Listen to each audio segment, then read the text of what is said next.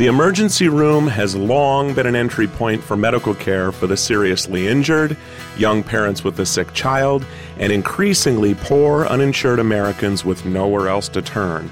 But policymakers and lawmakers increasingly see the emergency room as less like those depicted on shows like Grey's Anatomy as a place for patients to abuse the system and run up costs. You're listening to ReachMD Radio, the channel for medical professionals. I'm Bruce Japsen, your host, and joining me today is Dr. Andrew Sama. Dr. Sama is Vice President of the American College of Emergency Physicians, an association that he has been a member of and held leadership posts for more than 2 decades. He is from Manhasset, New York, and is currently Vice President of Emergency Services for the North Shore Long Island Jewish Health System. He is also chairman of the Department of Emergency Medicine at North Shore University Hospital and chief of the Emergency Medicine Department at Huntington Hospital. A graduate of Columbia University, Dr. Sama earned his medical degree from Cornell University Medical College. We're so happy to have him join us from his offices in New York. Dr. Andrew Sama, welcome to ReachMD Radio, the channel for medical professionals. Thanks, Bruce. This is just another thing we constantly hear. As a gentleman, I've written about healthcare for many years now, and now resources are tight, and we see state Medicaid programs looking for places to cut, and you're going to tell us a little bit about some of these, what lawmakers probably see as innovative, but I don't know if emergency doctors see this, like in South Carolina, for example, where legislators are going so far as saying, we'll put call boxes in Medicaid patients' homes so they can get 24-hour care from a nurse and not have to go to the ER. Tell us a little bit about what's going on out there and what we should be concerned about.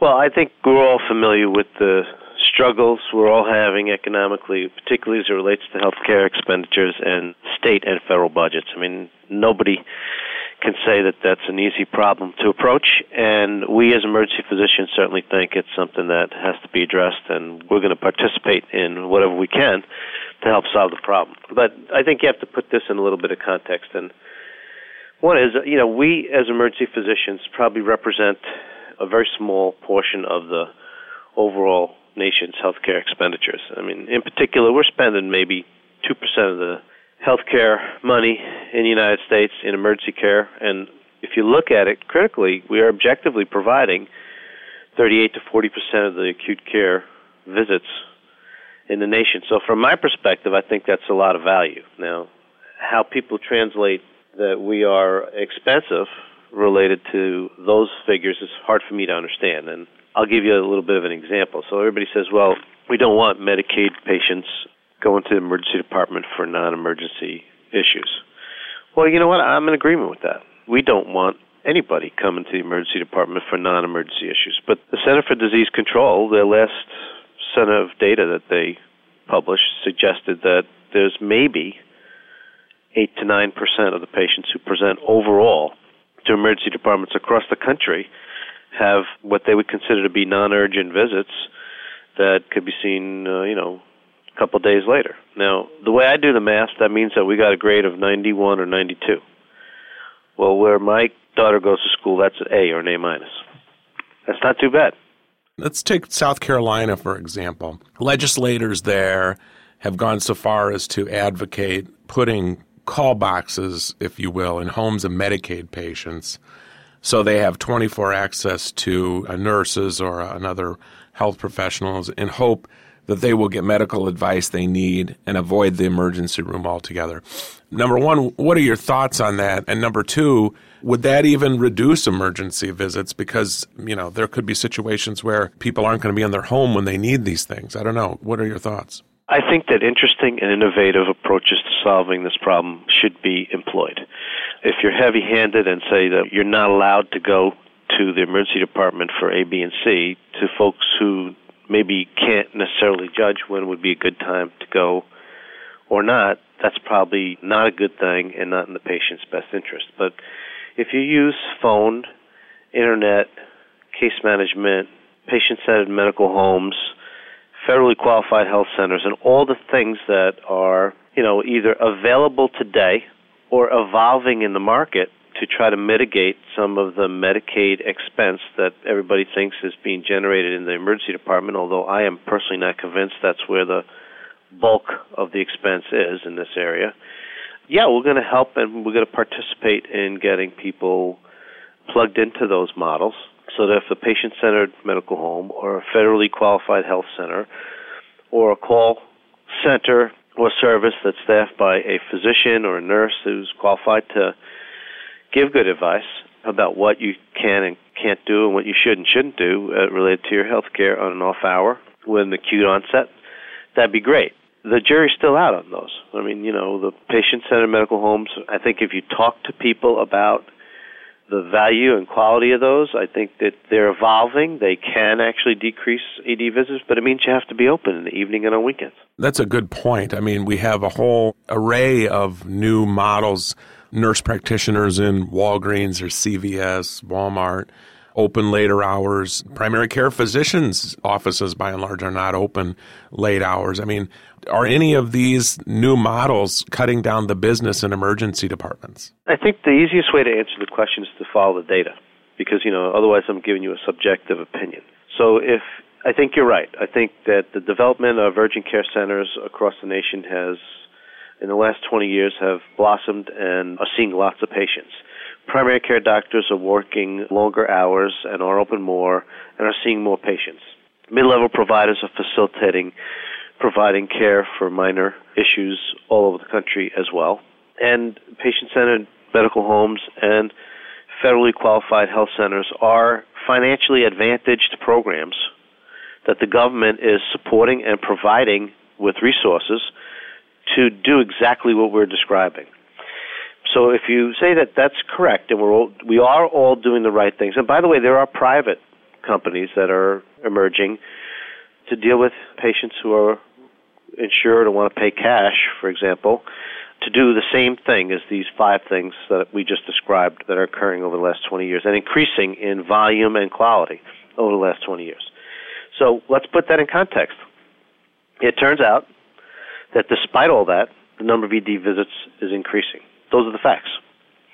The reason being, number 1, people are living longer. Number 2, the average age of the patient in the country is getting older. As the baby boomer numbers swell and Medicare increases considerably, the number of people with complex and chronic and multiple health problems is going to continue to increase. And those people are not easy to take care of over the phone. The other thing is that people haven't recognized that there are many young people with congenital, acquired, and or genetic disorders who, 30 years ago would never make it to age 40, who are now living till 40, 50, 60 years old. They also require significant advanced care, which is complex, that requires consultation and advanced imaging and other things that you can't get in a standard doctor's office on a routine basis, 9 to 5. Even at a federally qualified health center, you can't take care of somebody like that. So, there are a lot of reasons that ED visits are going to increase. If you're just joining us, or even if you're new to our channel, you're listening to ReachMD, the channel for medical professionals. I'm Bruce Japsen, your host, and joining me today is Dr. Andrew Sama. He is the Vice President of the American College of Emergency Physicians, and we're talking about how emergency departments are getting criticized. It's a time that states, federal government, they're trying to cut their budget for health care. They look at this as a potential cost where people need to be educated and perhaps guided elsewhere. But the American College of Emergency Physicians says these patients are in the emergency department because they need to be there. And Dr. Sama is just telling us about how there are emergency departments, quite frankly, have more services available than some of these other models propping up, such as nurse practitioners in a Walgreens and urgent care clinics and so forth. And Doctor, if you could just pick it up there. Sure. We were chatting about how the government suggests that the real solution or the panacea to our healthcare problem is going to be to decrease the number of ED visits. And we all know that as we extend more insurance to patients, which I think is a great thing and we should be doing, and I think that the Accountable Care Act extending insurance to people who couldn't afford it before or for those who were excluded for pre-existing conditions is a really terrific thing. But the number of ED visits is going to increase. That's actually well known. If you look at the Massachusetts experience where universal health care was established years ago, the perception was that the ED visits were going to go down. Well, it turns out that there's not enough primary care providers to really service those patients. The wait to see a primary care doctor doubled in Massachusetts, and the number of ED visits went up 9-10%. So I think we have a lot of objective information that actually supports the value of the service we're providing. Well, what about a model? They've talked about this other places. It's like if you have an emergency room, people are coming there because they don't know where to turn. A lot of emergency doctors tell me, listen, we end up doing a lot of triage, and we end up telling people, they don't necessarily be here. Why couldn't they just attach a less expensive clinic to the emergency room and do it that way? Some places have done that. And has that been effective? In certain locations, it has been effective. I think in places where you have lots of folks coming in, when you have a large or a significant percentage of patients coming in with primary care complaints that don't have access, and you have an attached clinic, that does help solve some of the problem. Where are these places? I don't know offhand. I mean, I can tell you at University of Tennessee, Chattanooga, for example, because one of our president-elect of the American College of Emergency Physicians, Dave Seaberg, runs the emergency department down there with his crew. They had lots of children who were underinsured or uninsured coming to the emergency department for routine visits. So they set up a federally qualified health center on the premises, reasonably adjacent to the emergency department, where they've actually, when folks come in, they obviously screen them because you have to, by federal law, screen patients to make sure that they're well enough to go to the clinic. And then they send them over, and then once they recognize they can get continuity of care there and, routine pediatric care at the FQHC, then going forward they have been informed and they're educated, and that's who their doctor is, and that's how it gets taken care of. So that has helped. I don't know that their number of visits in the ED are going down because of that, but they are certainly giving people who require primary care access a better option, an option where they're going to see their doctor on a regular basis. That works really well. But, getting back to the data, that's only 8% of the patients that we see.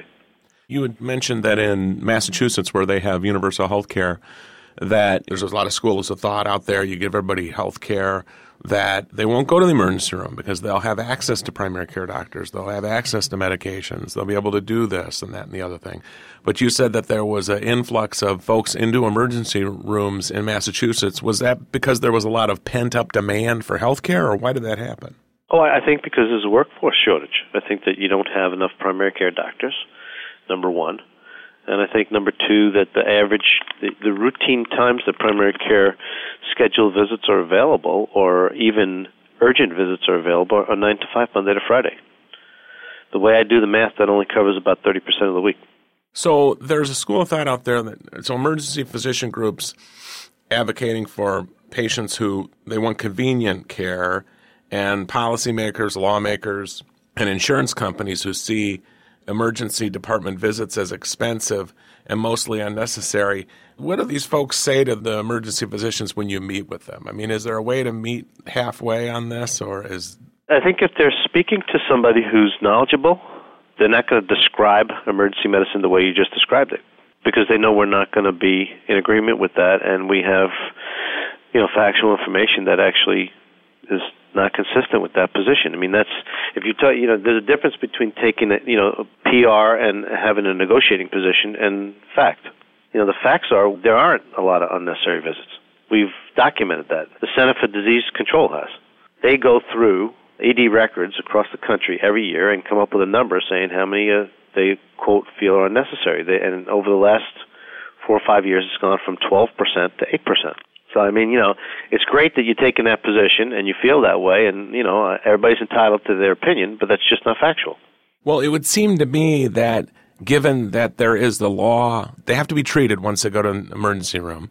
Yeah, and that's a good thing, actually. Giving people access to care is a good thing, and we're happy to be there, whether they have insurance or they don't. By the way, one thing nobody talks about is that we, as emergency physicians, care for all those people who don't have insurance, to the tune of, if you do the math, $134,000 worth of care per year per emergency physician to provide care for EMTALA services, Well, with that, I'd like to thank Dr. Andrew Sama, who has been our guest. We've been talking about the fate of the emergency department in days where cost-cutting seems to be the order of the day, and we'd like to thank Dr. Sama for joining us. He's the Vice President of the American College of Emergency Physicians. I'm Bruce Japsen, your host, and you've been listening to ReachMD, the channel for medical professionals. ReachMD online, on demand, and on the air. Please check us out at reachmd.com, and I'd like to thank you today for listening.